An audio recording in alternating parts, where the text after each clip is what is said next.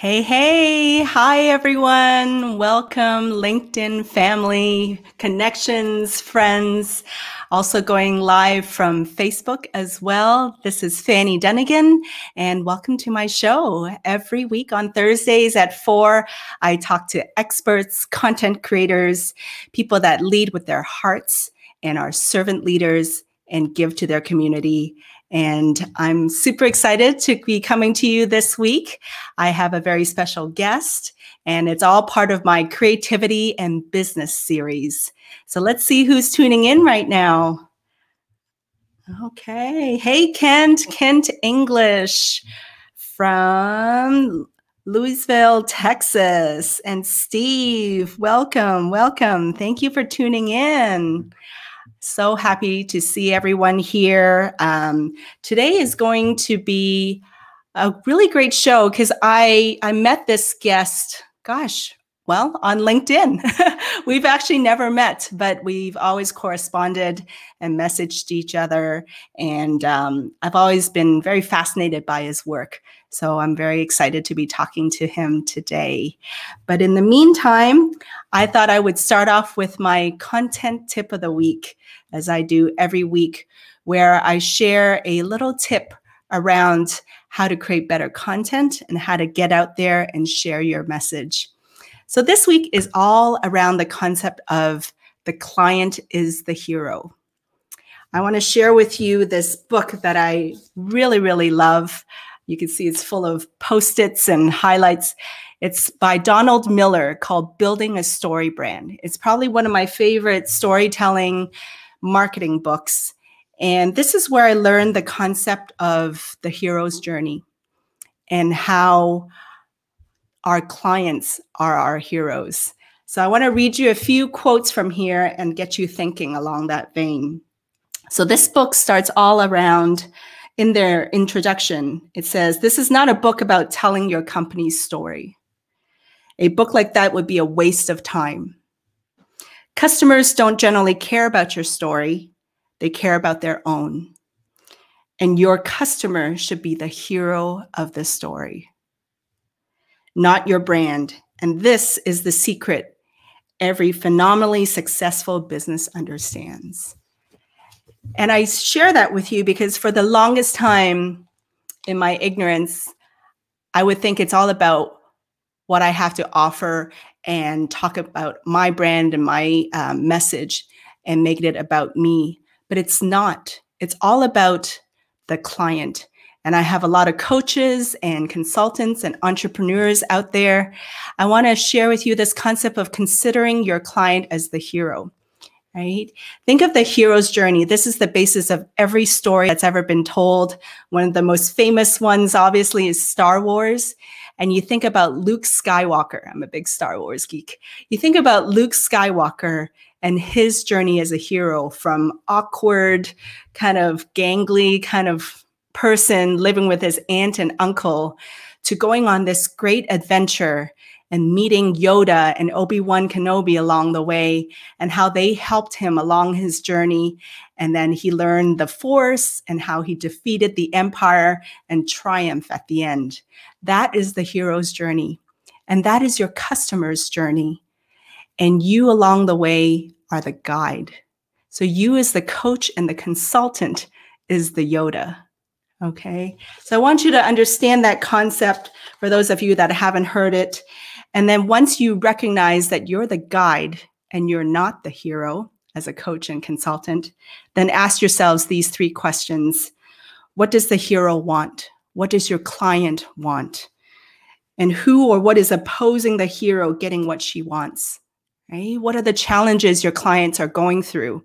And how are you going to help them as their guide?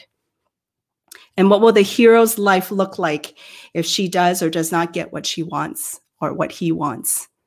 Right? So if they don't follow the path, if they don't get guidance along the way, what will happen to them? And if they do get guidance, what can you offer them on their journey?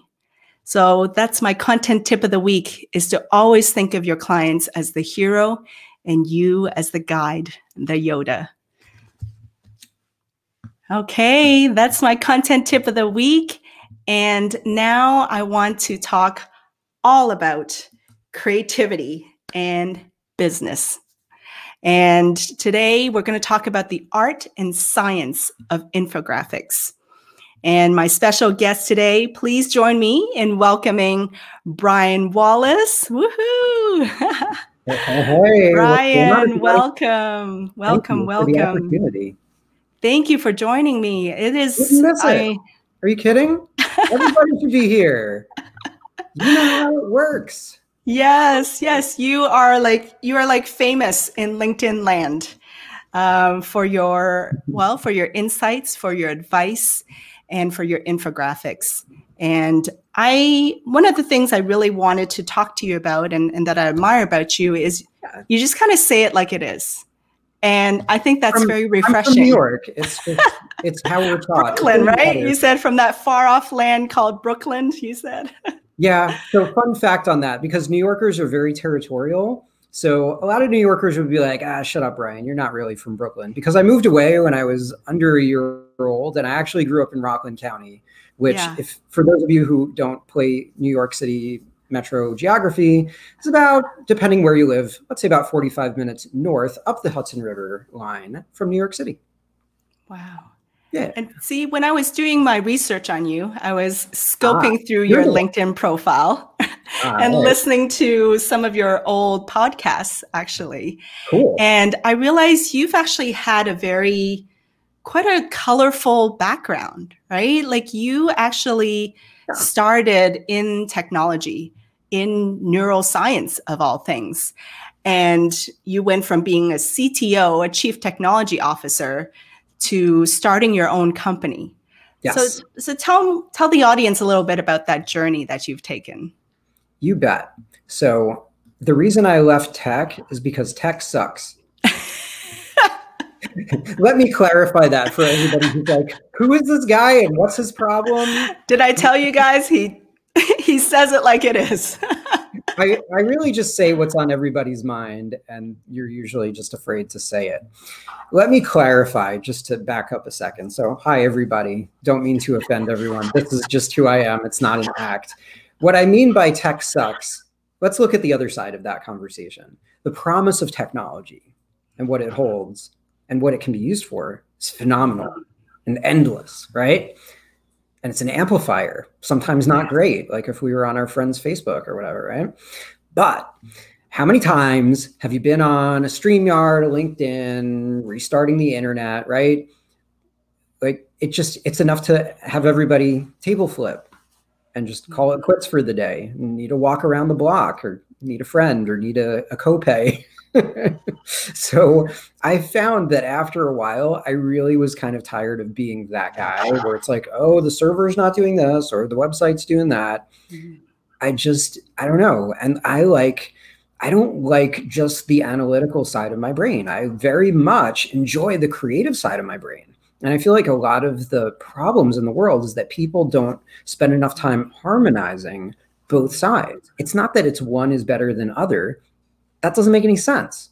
You can't do it without the other side. It's an incomplete story. But how did you discover that other side of you, right? Like a lot of times we just concentrate on what we know and then we don't go exploring inside our brains, right? How did you even know there's this creative, artsy side of you? So it's a very insightful question. And you might actually be saying more than you think. So let me answer it like this, because I think we could spend the next 28 hours straight just on this question, just FYI, with creativity. But let me say it like this. It wasn't that I discovered it. It was that it was always there. Okay. There is creativity in all of us, but we are brought, I don't mean to excessively rant, and I'm not a conspiracy theorist, but just hear me out. Okay.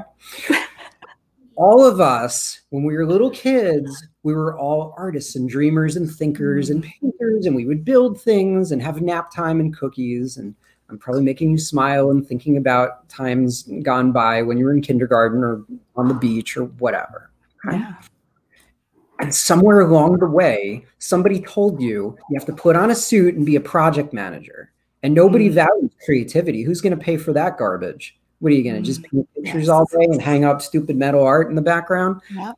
Well, actually, they do. Creativity is rewarded a lot more than you think. Yeah. I was on a podcast about a month ago where we were talking about predictions for 2021. I don't know if it's going to come true or not, but whatever. I predicted that the world, even if it won't exist, the world should have a chief soft skills officer. Everybody's yes, technology, STEM, blah, blah, blah, automation, artificial intelligence. Great. Yes. I get it. Technology is awesome. But you know what? There's people that power the technology. There's creative people, even the technologists. So I like to say I'm a recovering technologist or I'm a creative technologist, and both of the sides of my brain are quite lit afire. Yeah. Kind of depends on what time of the day and how much coffee we're having. Yeah. But yeah, I think that if we all, and this a gift for all of you listening, Fanny and I would like to, if I can speak on your behalf to you for a second. Why not? Why not, right? Hey, it's your show. But I think we all just need to take a breath for a minute and give everyone permission to be creative, because without that, it's just buried. And everybody rushes creativity, and that's not how it works. It works in flows, and there's harmony and resonance and frequencies in that people, they don't really think enough about. Everybody's like, it's 4 o'clock. Yeah. 5 o'clock, where's the creativity? It's like, creativity doesn't work that way. There was this wonderful YouTube video I remember seeing. I can't for the life of me remember what it's called to find it on a pin. If I find it later, we'll link to it in the comments, whatever. There you go. There was this wonderful experiment that they were doing on children, which sounds creepy, but it was a wonderful experiment that they were doing on children. Fanny warned you, I'm going to be weird, but that's kind of my trademark. Internet. I love it. I love it. Internet famous doesn't mean anything, by the way. Like, I don't make money like sending. Finish the story. But I digress. Thank you. So focus. Come on. So they gave all these kids an objective where they said, okay, kids, draw a picture of a clock. And they gave them 60 seconds. And no offense to the nice little children that were in this class, but all the pictures rightfully sucked, because what are you going to do in 60 seconds? But then they said, okay, now here's 10 minutes. And if you saw all the beautiful myriad of very, very different art, some people made it all flowery, some people were geometric, all sorts of different directions. Yes. That's the problem. People, even when they are trying to be creative, they don't. Well, we've had all these things imposed on us, right? Right. Yes. So right now, if you are still sane and your city isn't on fire and all the other, pick the wheel of suffering of 2020, right? Like all these different problems, I'm not minimizing them, of course. Yeah. But if you are in a safe spot for deep thought, it might be worth looking in the mirror, looking back at when you had some of this creative brilliance, maybe turn some of that on again. And whatever you do, even if you're an accountant or a lawyer or all these things that you're like, oh, nobody likes creatives here. Yeah. It's an incredibly valuable tool for everyone. Love it. For those of you that are in the audience, let us know where you have your creative outlet and post that in the comments below. We have a lot more people joining us now. Lindy Chapman. Hey, Lindy. Hey, Lindy. Adam Kramer, he says, thanks for sharing. This is going to be a great discussion. Brian Wallace is awesome. Always be of service. Yes, indeed. Shmuel, Steve Mason, Sal from Wiley, Texas. Hey, Sal, good to see you here. Colin Harbor from sunny Dallas, Texas. Yes, indeed. All over. Now, in listening to one of the podcasts where you were a guest and somebody interviewed you, you had this line about don't quit your day job just because you have a dream. So tell me though, like, how did you end up in having an infographic agency? Like, tell us really, that journey you took from, okay, I'm going to stop being a CTO. I'm going to be an entrepreneur, but at the same time, don't quit your day job yet. Like, tell me what your thinking was around that. So let's unpack that segment. So let's turn off the creative brain for a second and talk about the analytical side, because we're back to tech nonsense. So don't quit your day job before your dream can take off does not come from me. I'm probably literally quoting an author that I enjoy a lot. He was part of Dave Ramsey's publishing group for a while, but he's out on his own now. I haven't actually watched to see what exactly he's doing these days, but there is a wonderful author by the name of Jon Acuff who wrote a book called Quitter. Not Twitter, that's a social media platform. This is Quitter, like I quit. So I'm not going to ruin the book for everybody, but he talks about that. Too many people jump off. Like, you ever been at a 9-to-5 job and like somebody's like, yeah, I'm quitting. And everybody, like, they get a cake and everybody's like, wow, congratulations. You ever just be the person in the back of the room, like, raise his hand. Are you okay? Are you going to starve to death? Like, do you have any plan whatsoever? So a lot of people and their great ideas really worry me because people don't often think more than a couple steps ahead. Like, if you're a chess grandmaster, are you thinking about the next move? Or are you thinking about like 5 million permutations that will confuse computers? Yeah. Like, what's wrong with people? There's so much that goes into the execution. Oh, totally. The idea is just like 1% of it. It's so cringe, isn't it? Okay, so that's the Broad, and that's the Jon Acuff, and that's the book. Definitely check it out. So if you're like working for a job and you're ready to like put your family like in jeopardy and lose the house, it's called Quitter, and then the author, say that one more time. Acuff. I think it's Jonacuff. Jon Acuff. Okay. Great book. And it's perfect for everyone. There you go. It's perfect for everyone who's about to ruin their entire life with stupid ideas that aren't ready yet. It's not that your ideas are bad. You're just starting at the wrong spot, right? Like the hero's journey, just like you said before, right? And how did you end up in your dream, though? How did you discover your thing? That's an interesting story. So I've been professional on the internet for like 24, 25 years. So when everybody's like, wow, you're Brian Wallace on LinkedIn, I'm like, I've been here a while. That's nice, but whatever. I don't know. Like, there's new generations of people and new platforms and everybody comes and goes, but I've been pretty consistent for quite a while. I've been talking about a lot of the same stuff, but hey, welcome new people. Greetings, old friends, and everyone in between. So like you said, and like we were talking about, I had almost a decade of experience in technology. Yeah. Rising through the ranks, worked for different places like government and like the whole .com movement before that exploded the first time around, like way before the mortgage housing crisis and way before 9/11. There were all these crazy tech companies that were going to take over the world, but the infrastructure wasn't really built yet. Fun fact, like, we didn't have smartphones yet. We didn't have GPS on our phones yet. We didn't even have broadband, for crying out loud. So like, you couldn't even build the Ubers and whatever the world. So like, why everybody thought they were going to win when we were in the dark ages, beyond me. But we had a good time and it was fun. And then it died. And then I went to corporate America for a while. But my last stop before being out the door forever, 14 years ago in a month or two. Yeah, August 15th of 2006. Wow. Mm-hmm. Yep, we're in our awkward teenage years. So we can get to that in a little bit. So my last stop was for a small media company right outside New York City, and I was their CTO. Mm-hmm. And I had a technology friend, vendor partner who had his own business. And I'm like, wow, that's pretty cool.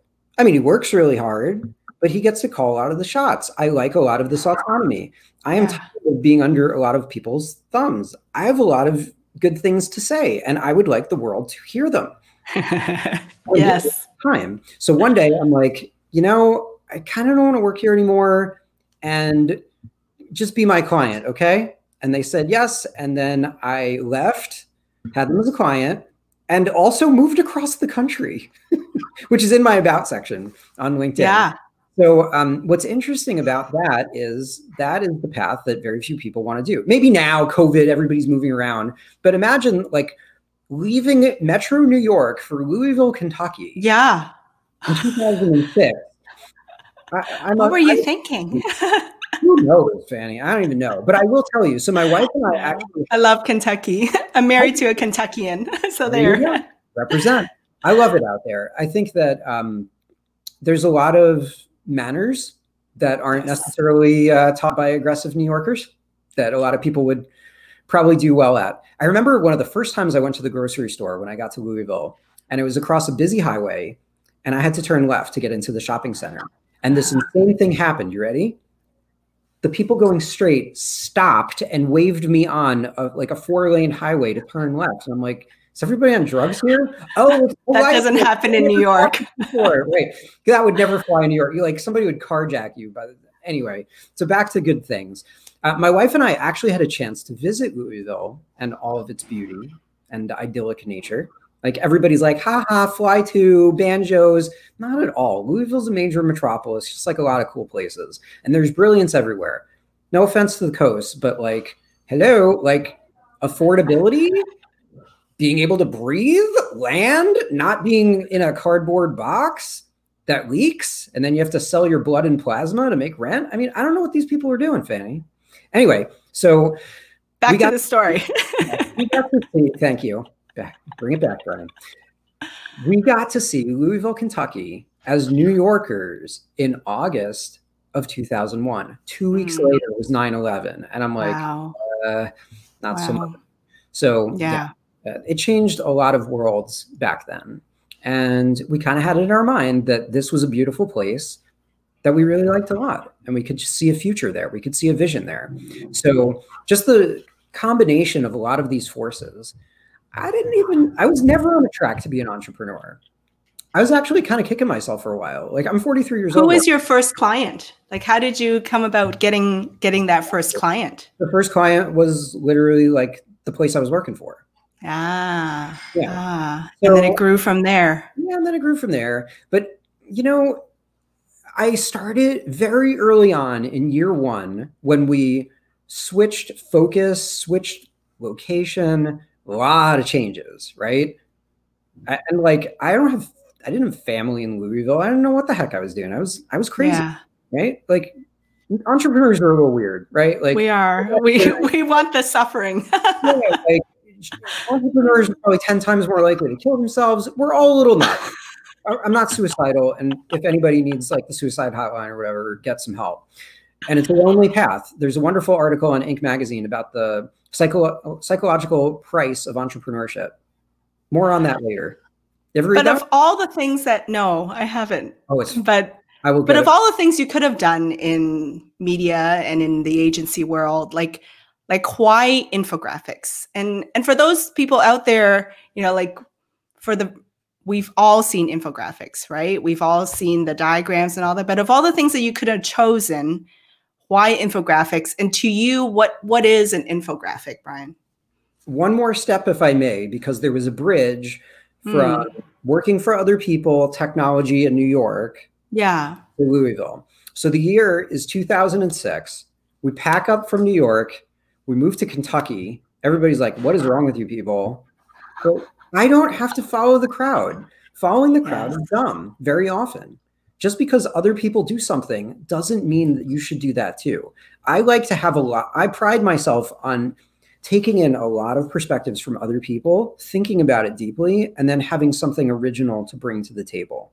That has pretty much never changed for me. And a lot of people don't like that. But a lot of people that like me like it very much and appreciate it. And then kind of like the creative side, it unlocks a lot of trapped brain thought. So, okay. So technology, working for other people, New York, Kentucky. 2006, we shifted the focus from tech, pure tech, to I've always been much more interested in the future of like where web is going and all of that. So very early on, I started to have some clients, and all of a sudden, there's this crazy renaissance that's happening all over the internet, and it's called social media. This is pre-infographics. So for a few years there, we were a social media agency before it became you call yourself a social media agency, and everybody who ever read a blog post or logged onto Twitter thought that they could do what I did. Yes. And we did some really cool stuff back in the day. I'll tell you that we were probably one of the first places on earth to do stuff for John Deere, which is like this massive brand that tractors. Also invented the steel plow. It's like been around for 150 years. We'd probably all be hungry right now if they didn't innovate. We did some stuff back in the day for Jay-Z, back when the Blueprint 2 album was coming out.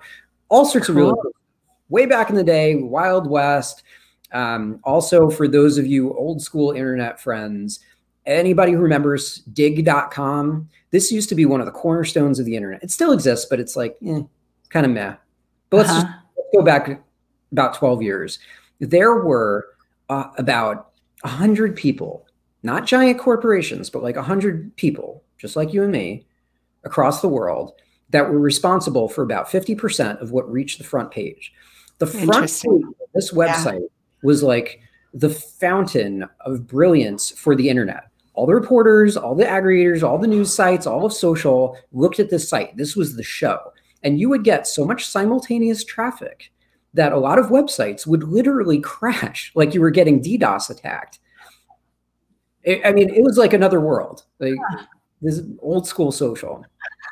So over the years, I developed a bunch of really weird skill sets, knowing the human, neuroscience, psychological, technical. I just know right, left brain, what makes people think, like, click, act, buy. We could talk about this all day, but there's just a lot of crazy stuff going on in my head where at this point, I just have enough intuition and heuristics that I could tell you ahead of time a probable likelihood of success of where somebody's going with a particular idea, which is incredibly hard to explain. Yeah. What was the big platform back then? What was your go-to platform? In terms of social? Social, yes. So pre-social, blogging was a big thing. Twitter was super early, like talking like 2007. Yeah. We were doing Facebook before there were Facebook pages. So you used to have to be a brand, and then they actually made you convert over to a page. That was really weird.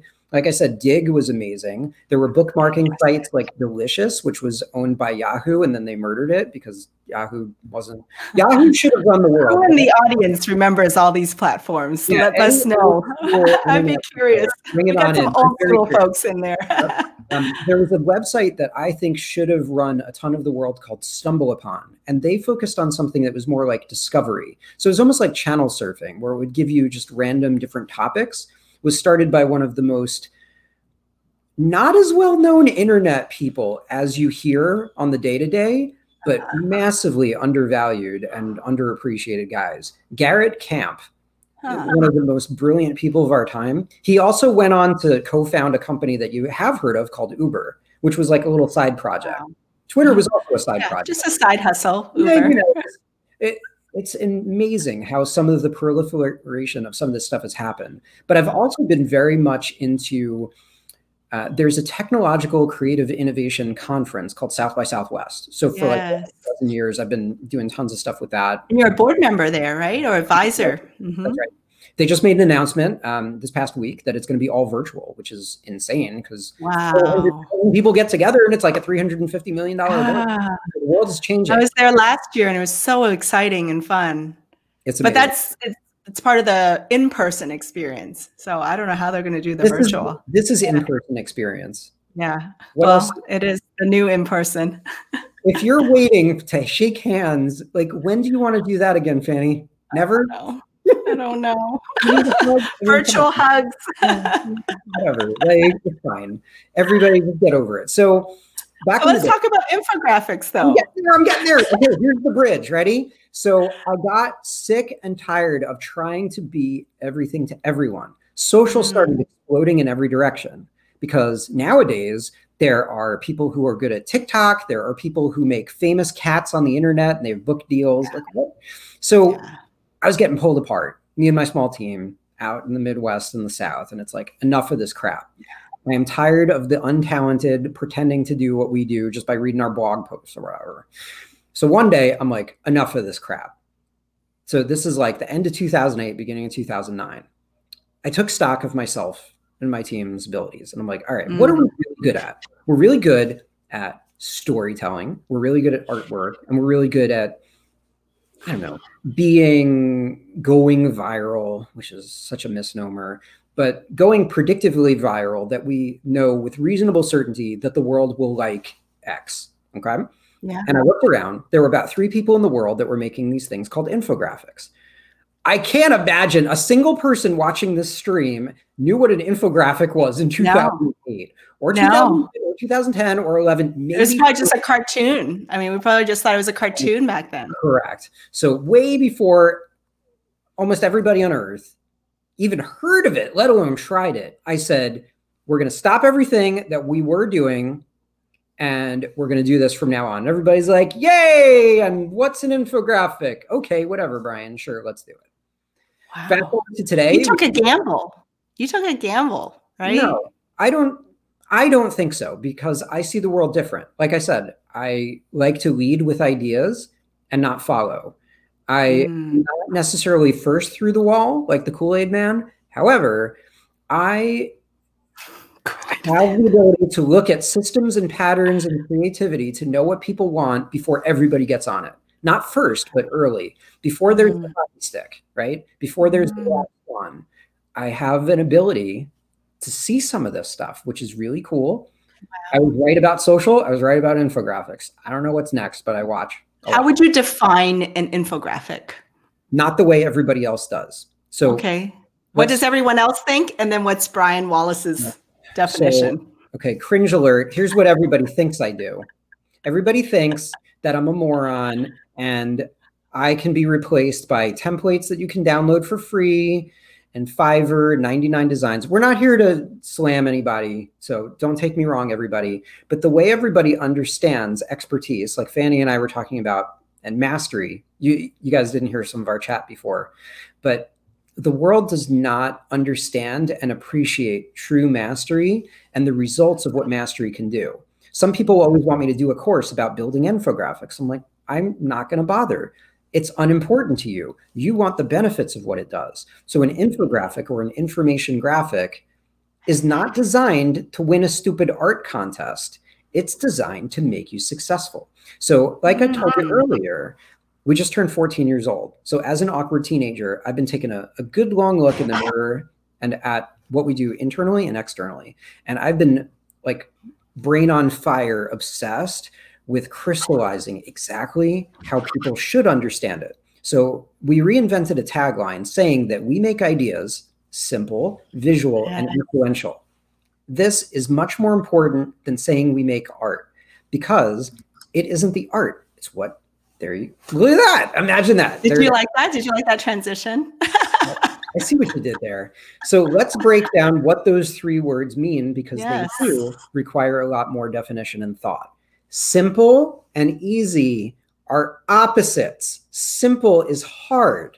Simple implies an insane amount of mastery that you can serve two completely different audiences, giving permission and accessibility to the uninitiated and delighting subject matter experts because they can finally explain the whole thing to everybody instead of taking 5 hours to talk about nothing. Again, all the technical detail, nobody cares. I don't care about the 802.11 new standard. I just want to log on to the freaking internet. That's it. That's simple. Simple is not easy. The easy button's staple. Simple is very hard. It's like when we tell people to have your elevator pitch ready and your 30-second elevator pitch and how hard that is useless. Let's talk about LinkedIn for one quick second. You know that byline where everybody writes title at company? I call that the, what are you going to scream down the hallway to get them to hold the elevator for you? The precursor to the elevator pitch is everything that is wrong with the world. And I'm talking to all of you because I'm sure you're doing it wrong. No offense, but let's be real. You are. Back to simple. So simple, not easy. The easy button, Staples, and Amazon's taken over everybody. Hopefully Staples will survive. Maybe you can buy the easy button on Amazon. Anyway, that's second word, visual. Visual. Tell me about visual. Visual is extremely complicated. Making cheap, crappy, repeated template art, stupid PowerPoint templates, untalented garbage, reuse stock photography, the stupid handshake, and all the people sitting around the boardroom is trash, right? Like if you were trying to make a news story happen for your cool client or this amazing fast growth startup, what are you going to like send in like a little kid's PowerPoint presentation? I mean, like grow a brain, people. We make actual original art. Like you see all that cool stuff that's in the background over there? That stuff's by hand. It's hard, right? It takes a lot of talent to it. So visual, actually, you can click on whatever. So pick visual one. Always the popular one. Restaurant recovery. Yeah, sure. That one's cool. So the point about visual is that there's multiple layers of stuff happening here. You have all these talking head marketer morons. No offense, marketer morons, but come on, you could do better. A lot of people say that humans, and this is so derisive, humans have the attention span of a goldfish of 8 seconds. Let me ask you a question, Fanny, and everybody watching. How is it that the same human will sit here this weekend and watch all of Cobra Kai on Netflix for like 8 hours straight? Same brain, 8 hours versus 8 seconds. The difference? Accessibility, simplicity, visual, permission, emotion, trust, all these things. So layering in the hero's journey and all of that beginning, middle, and end of a story where the person is the hero, not you. It isn't about you, everyone, right? And then not just the story, but the emotion. Emotion, story, and data. Those things interlaced is an incredible thing that is a showstopper that gets you way past the 8 seconds. You can throw Facebook and Google ad dumb money down the drain all day long. Yes, right? Indeed. In a world where everybody, what kind of music do you like, Fanny? All over. I like everything from pop to hip hop to R&B. An artist? One artist. Well, you mentioned Jay-Z, so let's talk about Jay-Z. So let's say Jay-Z decides his billion-dollar empire isn't big enough and he wants to go do another concert. So the hype man gets up on the stage, grabs the mic. What does he say? Like 99 times out of 100. Hey, everybody, make some noise. Everybody raises their hands and all that garbage. And that's what everybody ruins the internet with. Everybody tries to be noisy in a noisy world. So if I get on stage like I am right now, I say, hey, everybody, make some signal. Nobody's paying attention to stupid noise. You're going to be a noisemaker? You know how noisy the internet is? Like, how many pieces of content just happened in the 39 minutes we've been on the air? Millions? Useless. Well, that's why I love this tagline of yours, because I really kind of resonated with it. You know, in a noisy and overcrowded internet, let's try something different for a change. Let's make some signal, which you just said. And these 3 parts are like so important through quality, emotion-led, story-driven visuals with data to back it up. Yes. So emotion, visual, data, like that, all those things really speak to me when I look at things. But hang on, there's one more thing, and this is the real thing. You ever see all those graphics where there's the iceberg and it's like, here's the little thing and here's all the other stuff. Here's the secret below the depths of the icy seas. Yeah. And that word is influential. I did not say influencer because influencer is cringe. Influencer is all the also-rans that say make some noise. Nobody cares. Yeah. Nobody cares about noise. There's enough noise. Like we just had debates and fires and like enough, right? Enough noise. All our brains are tired. Take a break. I just like, all I want to do is go on Facebook and hit take a break like 100 times a day. And then I go into my email. Hope you're well. How are you handling the new normal? Unsubscribe, report as spam. Give me a break. Grow a brain. Care about people. Influencer is scarcity mindset, transactional in nature, not out to help other people succeed, and all about you. Sorry, influencer is wrong. Influential are people who are servant leaders, heartfelt, collaborators, believe in a big, abundant world, probably have read Bob Burg's The Go-Giver, probably understand what Zig Ziglar said an age ago before everybody became an internet marketer. Man, he would cringe on today's world. But he said, you can get everything you want in life if you just help other people more than you ever seek. And other people would say, give without any expectation of return. And people call me out on this all the time. They're like, well, what are you getting out of this? Are you monetizing the podcast with Fanny? No, I don't care. Yeah. Guys, get a clue. Everything you're watching. We connected because we enjoy similar things. Yes. This is entirely a gift for Fanny. And Fanny and I are basically the same person with a different haircut. Okay? Let's be real. We're very similar. Slightly different parents. Different parents, but whatever. We're all good global citizens. So tell me, what's been kind of like your top most popular infographic? If I were to go through your website, I assume it's here under portfolio. What's been really popular and why? There was a moment. Let's start chronologically. Let's pick one of the early successes. I mean, we can talk about this for a while. Nope. Go to the website. Pull up the website. Yep. All right. Let me share it here. Go back to the homepage. Just click on the N in the upper left. Yep. Scroll down a little bit. And you see where it says case studies. Keep going.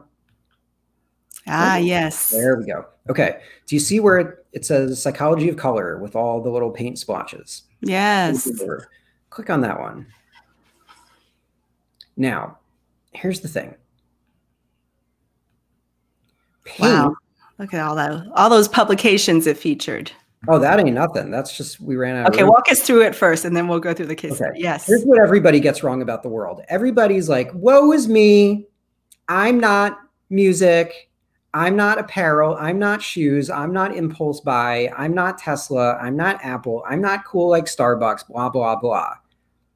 This is for a company that paints houses and offices. Have you ever heard the phrase watching paint dry? Yeah. It means boring, right? I think that if you have a boring brand, you have a ridiculous oversized opportunity to win more because everybody in your industry is probably asleep. You're the underdog, right? Say it again.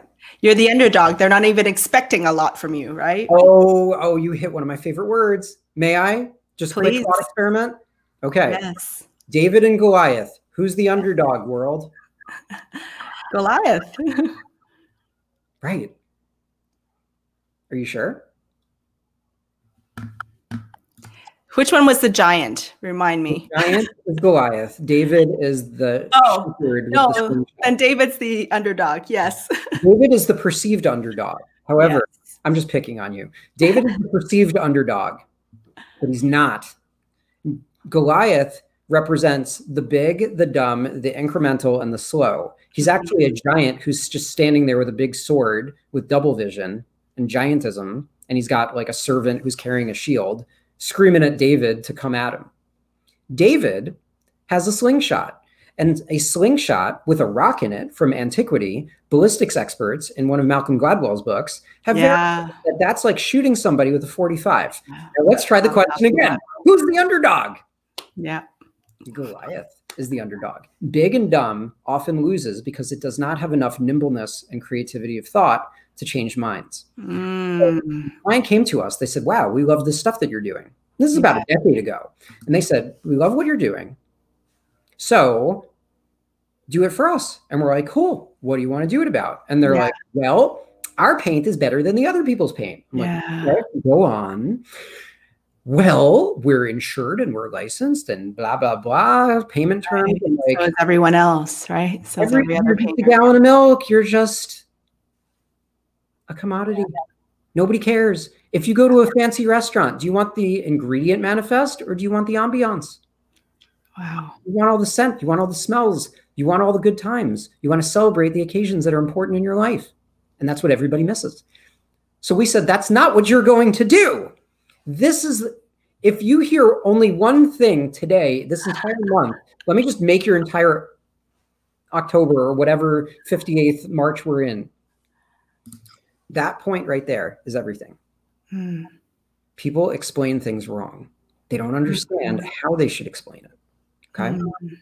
So with this, we said, and this is why it fails. Specifically, if I'm hired to do an infographic campaign for influence, if the client tells me exactly what to do, beginning, middle, and end, starting with the idea, it will likely fail or at least not succeed to a level that Fanny and I will put up with. Why? Because we're really good at ideas. We know what people like. Why are you killing us here? Why would you stifle a creative, right? Like, it doesn't make any sense. Don't tell me how to do my job. This is so brilliant because this even pops up if I Google psychology of color.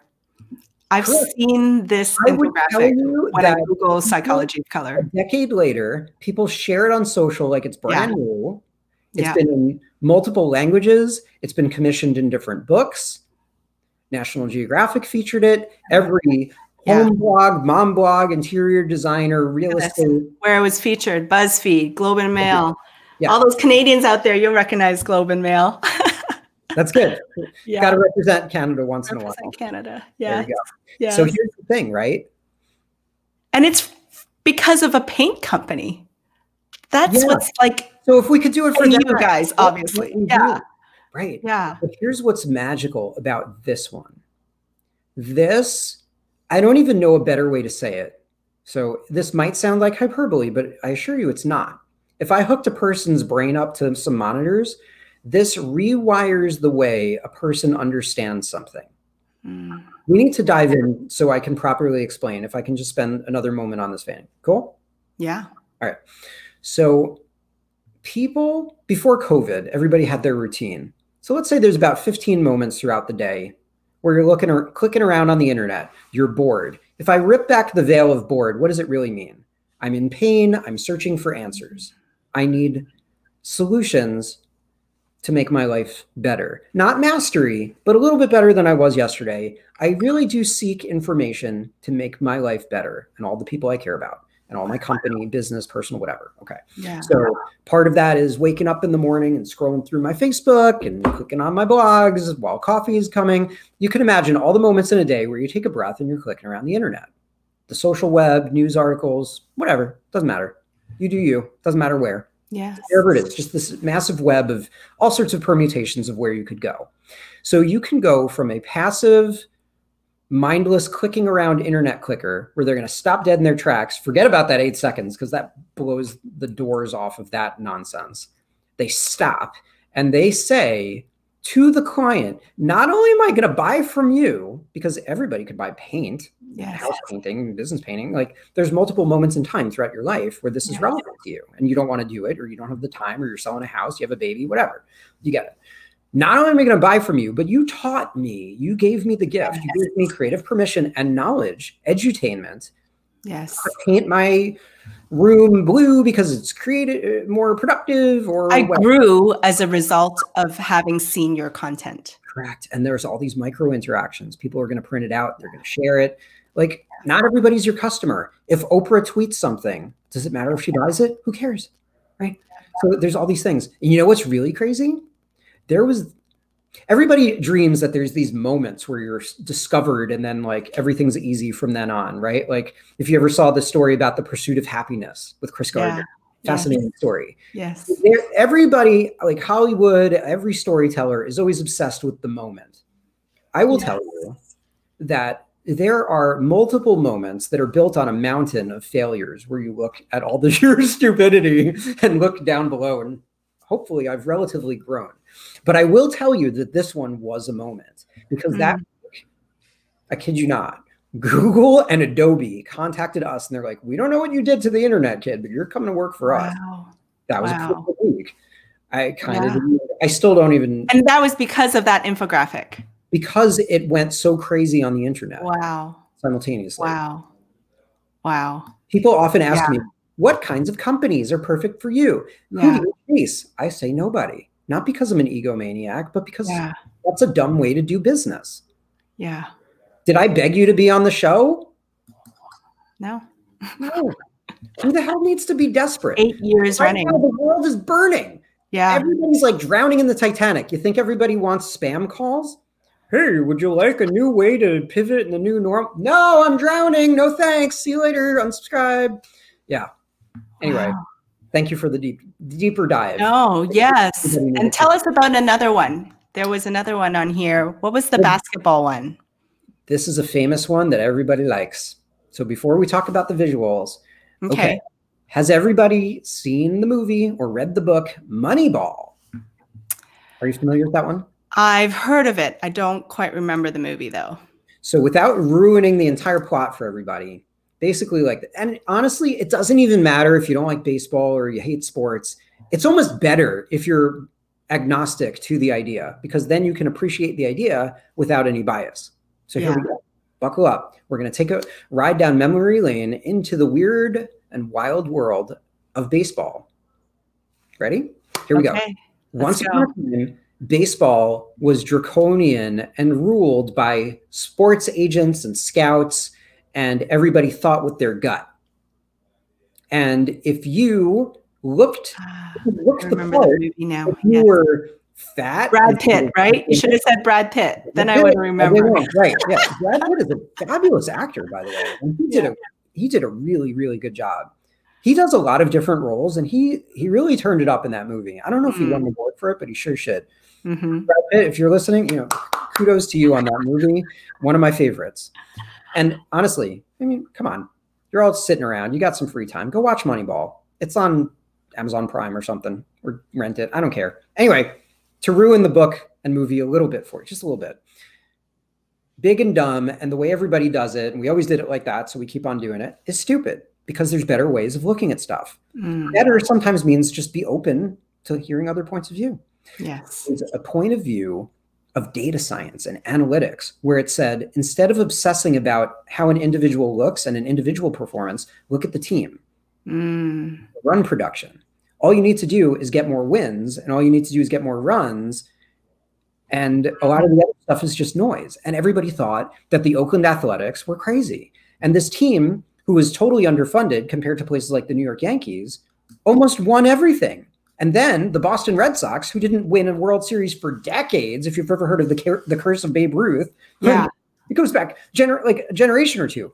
There were people that would root for the Boston Red Sox where they would go to the grave of Babe Ruth begging him to reverse the curse. There's all like baseball and sports. There's a certain romance and story to it that anybody who's a storyteller can appreciate, even if they think that sports suck. Anyway, long story short, the A's almost won. The Boston Red Sox totally started winning World Series. And then everybody had a data science department. And then this weird world of data science became a thing. If you go to Boston every year has something called the Sloan Conference, where all the sports analytics people and the data science people and the sports people get together. I always wonder, like, if all these people are so smart, why do they go to Boston in February? I mean, it's like inaccessible, but whatever. No, we're just doing it remote now anyway, right? We're just going on the internet. I'll stop being weird. Okay, so back to the point. It started to trickle in to other sports. Yeah. Here's where it gets interesting, because other sports were even more resistant than baseball. So soccer had its moment. There's a book called Soccernomics, whatever. That one's on the shelf over there. Most of the world likes soccer, but Americans are weird and we like our baseball. And we sure like our basketball. Okay. Here's what was interesting about basketball. Basketball is all about these cults of personality and weird Dennis Rodman people who go to North Korea and put on wedding dresses. Michael Jordan. I mean, like the tongue and the I'm not even a sports fan, and I fell in love with basketball because of him. Again, the story, the bravado, the romance. There's so many interesting interplays of the magic moments that are basketball. So once upon a time, there was a basketball player who was getting largely underlooked, who was just about 23 years old, playing for the Orlando Magic. He was about a really crappy contract, but we said, there is a paradigm shift that is happening in basketball. Just like there was in baseball, basketball is going to have a moment. He is the exemplar. If you look at the player efficiency rating, if you take a look at the infographic below, we changed the game through the eyes of the insiders. And they said, wow, we really should consider this guy. So right before the trade deadline, this started making its way all over the sports news, all over the forums, NBA.com, ESPN, blah, blah, blah, all a fire on Twitter. And before you know it, something, he gets a $64 million contract. A year ago, he got a re-up of a $180 million contract. Now, that's pretty cool. So when you ask marketers, so what have you done today? And they'll be like, well, I got a couple of clicks on Twitter and links and blah, blah, blah. And it's like, okay, cool. Have you done this? Who commissioned this? People like that were representing and stuff. Wow. So it's pretty fascinating. I will tell you one quick thing I like to say here. I think that people, clients, businesses are impressed about two specific things. One, the big names that you've done, because it's like credibility and trust and proof and validity. If Google trusted you, surely you can't be garbage. Yeah. Okay, fair. And then the other thing that people care about is what you did that's incredible, regardless of who it is. Like that paint thing. Nobody cares about the paint company. Well, I mean, a lot of people do, but relatively speaking, it's not as well known as a Google or whatever. But what you did is incredible. And that overlap between those two circles, that is the stuff of legend that you almost never get to do in your lifetime. To do something amazing for a big brand. And that is why this one, if you ever get an email from me, there's a link to it. Imagine that. Yeah, I know. I saw it. That's why I was so curious about it. But tell me, Brian, like what sparks the idea? Like what sparks the creativity? Like how do you go from a requirement or a need from a client to this idea of doing it like that? Right? Oh, man. Again, it's like the creativity question we said about the kids. When I was picking on the kids and then they had more time, giving yourself space and permission to let that creativity breathe and percolate makes incredible ideas happen. It all starts at the spark of an idea. If I showed you my creative process, you would put me in the mental institution. I don't know. What I'm beginning to realize about you, because it's about the longest I've spent time with you. Yeah, right. We're just chatting, and the internet's just hanging out. I know. Usually how the better. And I can't even post, for some reason, I can't post comments from LinkedIn today. So there's a whole bunch of comments down there. I do want to give a shout out to Clark White. He's commenting. Volta, she said, all this is just super fascinating. Cher Jones says, when you give, it pays. Absolutely. Just tons of great comments in there, and I can't pull it up on my feed for some reason. But I have it open. Do you want me to say anything to anybody? What's up? For all of you. No. Usually I can like click on it in StreamYard and then it pulls up the audience comments. But I can't. Remember when I said the tech sucks? Tech failed me today. Yes. We love you, Tech. Please behave. So but no, what I wanted to say. We love all your questions. Keep them coming. Please drop any questions you have for Brian along the way. But in the meantime, what I'm realizing about you, Brian, is that you have all these like thoughts, right? Like you pull in movie ideas, concepts from books, things that happened in your past, maybe something you saw on the internet one day, a conversation you had with somebody. Yep. And then somehow it all just kind of goes into your brain and then it just kind of like sorts it. And then out comes an idea. Yeah. So I am a polymath. Is that a good summary? It is. Let me say it my way. Okay. So we can bounce a few ideas here. Yes. So I am a polymath. That means I'm good at a number of different things. Over the years, I've bothered to join a bunch of things that I'm good at to kind of make an industry that didn't exist before. That is very hard to do. I am a visionary type. I love thinking about really weird ideas that people haven't thought of before, joining different things. Like, so take this, like I'm a religious person, but the first half of my life so far, I wasn't. So like even my brain doesn't work like most people you meet, because imagine my brain is like this weird Mobius strip that goes between cutting edge technology and ancient wisdom and left and right brain. So like I'm looking, like a lot of people, while they're just like looking at one wavelength, I'm looking at like all this crazy stuff that's happening. Like remember the moment in The Matrix where Neo I just ruined the movie, but if you haven't seen The Matrix by now, go get a life. Anyway, remember when Neo finally sees like everything in all of its non-color? The aha, yeah. Yeah. So I've had enough experience in life events, some of which are very sad and traumatic, to be in at least life 2.0 right now. So I'm very self-aware and I'm very passionate about revealing a lot of what I'm good at to help others. Yeah. And everything that I'm not good at, I don't try to be well-rounded all day. Who cares about that noise? Yeah. I think even for what I've noticed is, have you ever done StrengthsFinder assessment, Brian? Sure. So one of my number one strength is connectedness. And I have a feeling that you probably have connectedness somewhere inside you. Oh yeah, all day long. Because like, a lot of people think I'm the human LinkedIn. They're like, how did you know that? Like, I remember there was this one poor guy that I met at South by Southwest. We were at a party and then I met him again like 7 years later. And he's like, oh, hey, how's it going? Nice to meet you. I'm like, you're not meeting me now. Don't you remember 7 years ago where we were at the party and we were at this corner? He's like, what do you work for the FBI? What the hell's the matter with you? Right. So like, I don't know. I have weird things that don't make any sense in my head.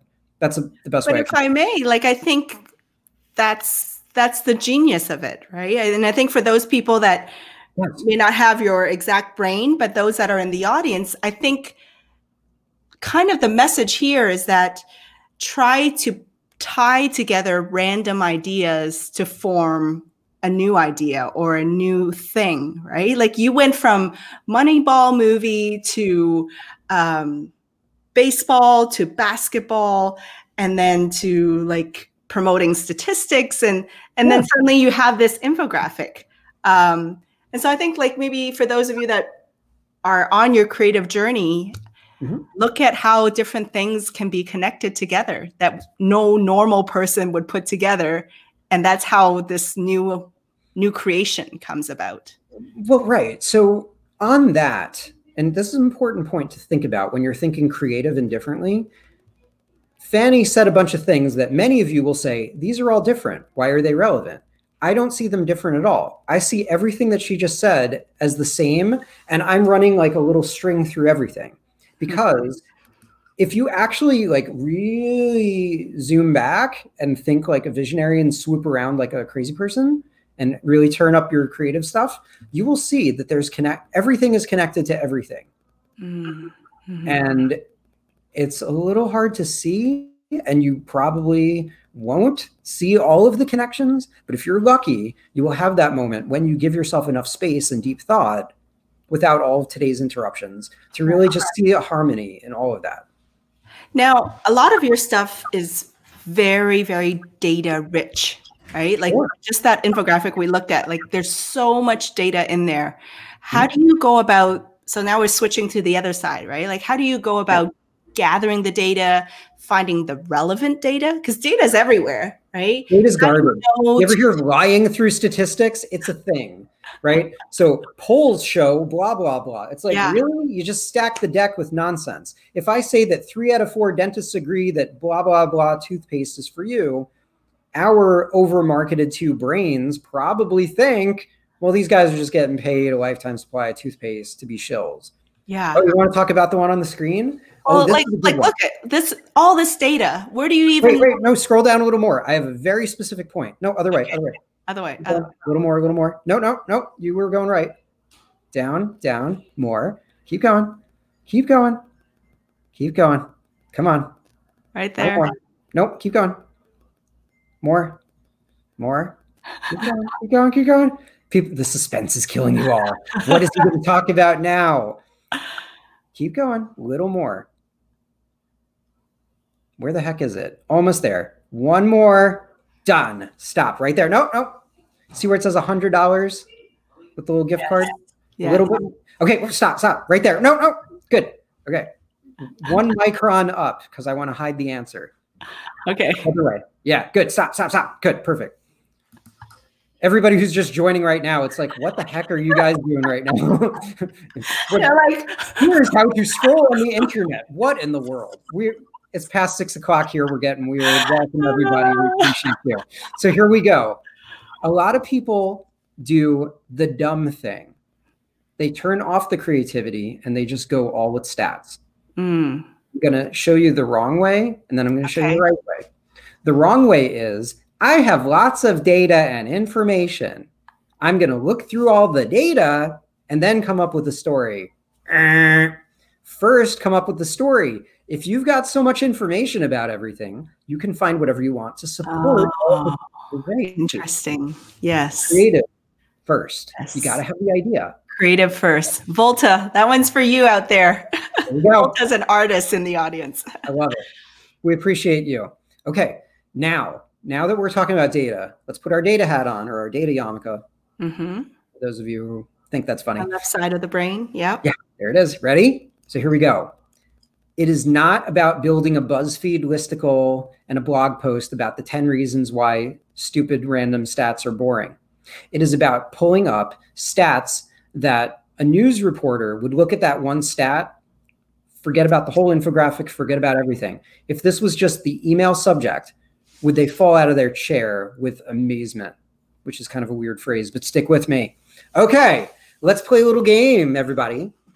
So there is a stat that Fanny has covered by the screen. No cheating, Fanny. Don't give any hints. Okay. They actually got a hint. Hands up. In the year 2016, how much money did Amazon make just on unused gift cards? Oh my God. It sure sounds like a fascinating thing, right? Like that would be something if you were just hanging out with friends and family and having wine, having coffee, going out to dinner, whatever, at a party. Party mingling topic. We are the life of the party. Happy hours, yes.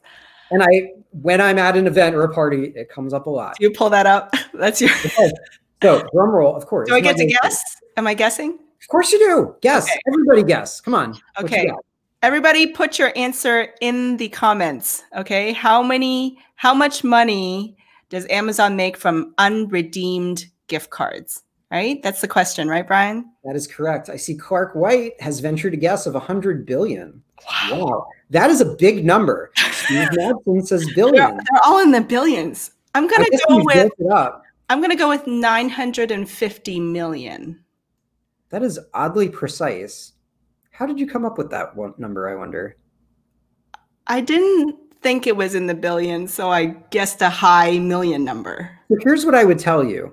I think that you were subconsciously informed by the other people. So here's what I think. I could be, yes. You can manipulate, and this is proof positive that so much data is flawed. If you actually went and uncovered everything, you would be horrified to see how shaky a lot of these studies are. So here's the thing. We already set the stage by building it up that everybody started guessing in the billions. Yeah. And then I used the word billions twice. Right? Clark. Yeah, so Clark said 100 billion, Steve said billions, Volta said 10 billion, Steve said 1 billion. Then you started saying almost a billion, but you're playing the Price is Right game where it's not a billion, but not going over. Slightly different from the crowd, but not too crazy. Right. Yeah, so like you're the one who's like 951 billion, 400, yeah, whatever. I get it. At million, not billion. So all right. So we've all ruined all of it. Okay. So the big reveal. Let's get it. What is it? Can I scroll now? Yes. When did this become a game show, by the way? Wow. 2.4 billion. And that's just in 2016. They make so much money just because you didn't put your gift card in. No way. That hits you in a part of a brain that even the analytics are emotional. Oh, so sometimes internally we call that a boom stat. You know why it's emotional? Because I'm thinking about all the gift cards that I've given as birthday gifts, and it might still be in their inbox. Yes. So it's actually my money. It's my money that got wasted. Not my money. Can we help everybody? I'm going to give everybody a gift that will probably literally make them money. This is not a scam. It's an actual website. There is a website called missingmoney.com. So every state in America has to report unclaimed property. So if you ever, it could be any number of different things, business, personal, whatever. If you type in your name or your business in whatever state, there could be like thousands of dollars just sitting there that got unclaimed, and you fill out a form and they send it to you. Wow. So like you said, it hit you in a part of your brain where it's like, oh man, that's so much money. But it's not just that it's a big number and that it's Amazon. It relates to you. It relates to you giving gifts, which is an emotional thing and a data thing. So there's so much stuff in just one little stat we can talk about for like an hour. Well, let's get to that because we're already like an hour and 10 minutes in. But okay, great. Let's get back to it. Where are we at? Real quick, emotion. Okay, because we're taught, don't bring emotion to business. Don't bring emotion to work, to technology, right? Just be a good little boy. But even just that, right? That your illustration alone elicited an emotion from me and from the audience, as you can see from the comments, right? Why is it so important to tie emotion and reactions into infographics or creativity in a broader sense? Do you ever buy a diamond with one facet?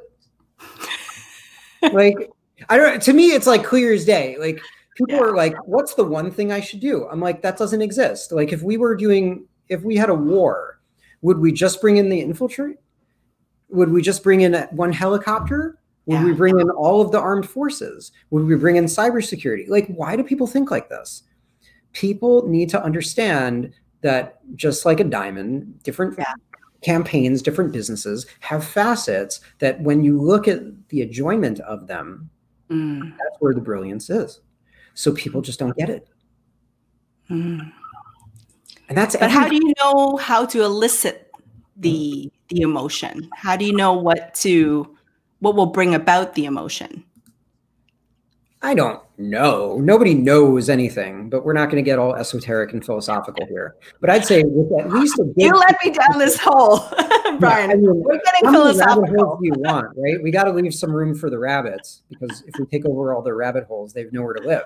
So besides getting weird, to answer your question properly, I love a magical word called intuition. Intuition is applied wisdom over time. So if I just did this once yesterday, I wouldn't be that good. You know, the 10,000 hour rule, it's not a joke. If you've done something for, let's say, a decade of mastery, that means you're really good. Mastery doesn't mean that you got a C on your test. It means you got an A. Getting an A is hard, right? Yeah. That's like Malcolm Gladwell. You mentioned him, the 10,000 hours, right? Yep. To be an expert. It is a real thing. So I and others on the team here have spent enough time getting good at this that we, with reasonable prediction, can tell you what's going to work, because we've done it, right? We've already been the Michael Jordan. We've played the game in our mind.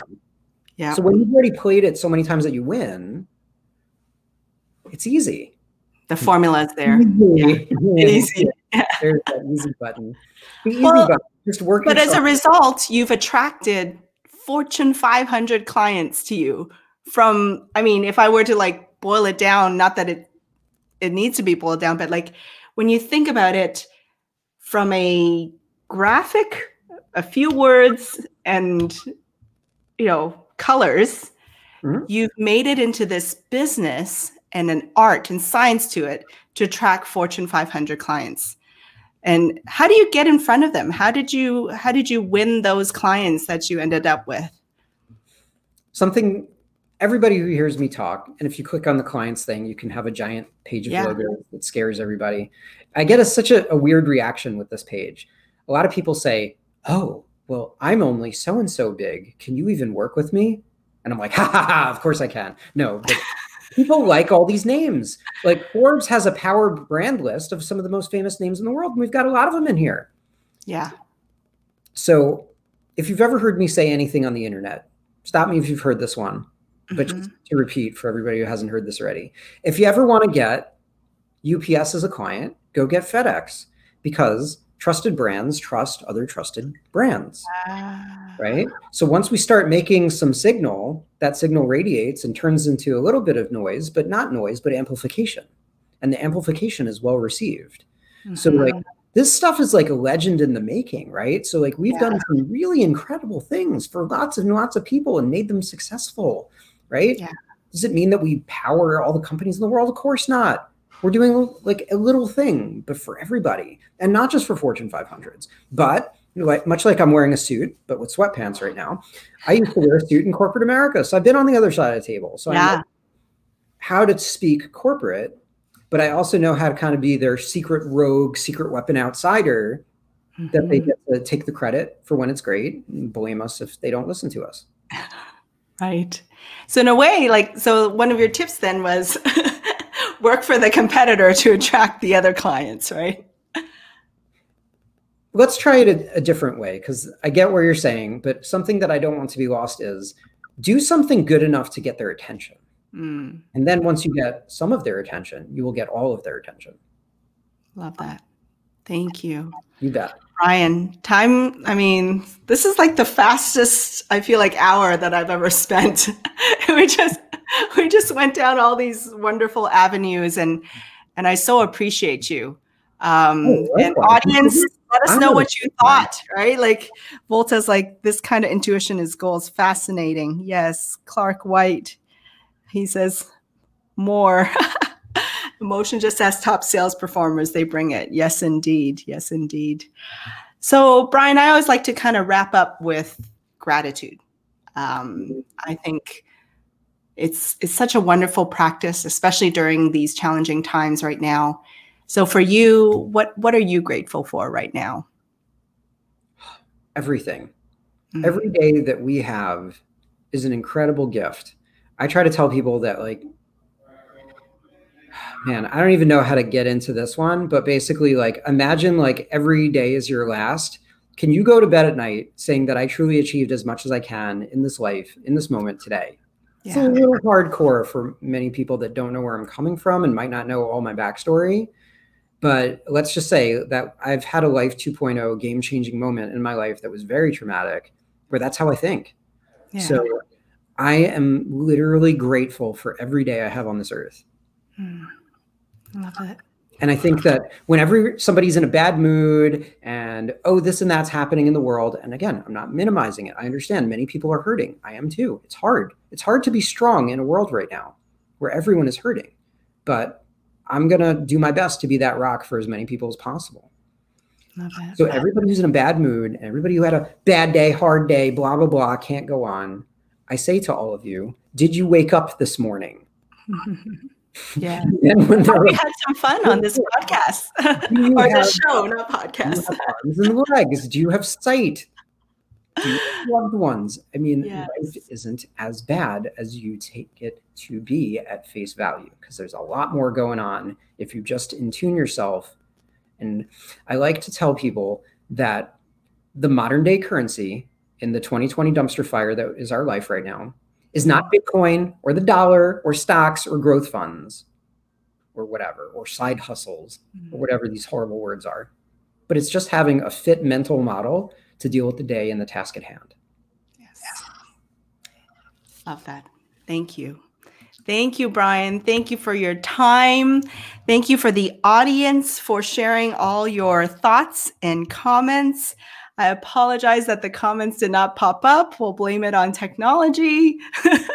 Technology is used to being blamed. Come on, tech, keep up. And then as far as next week, please tune in. I'm going to have a special guest, Jennifer Beets, who's also one of my clients, but I just love her work. She helps people shatter their limiting beliefs.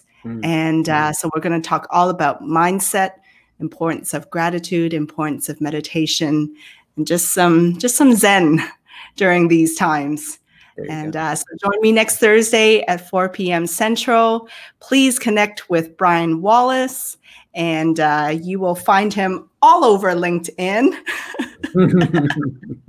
Connect with him and follow his content.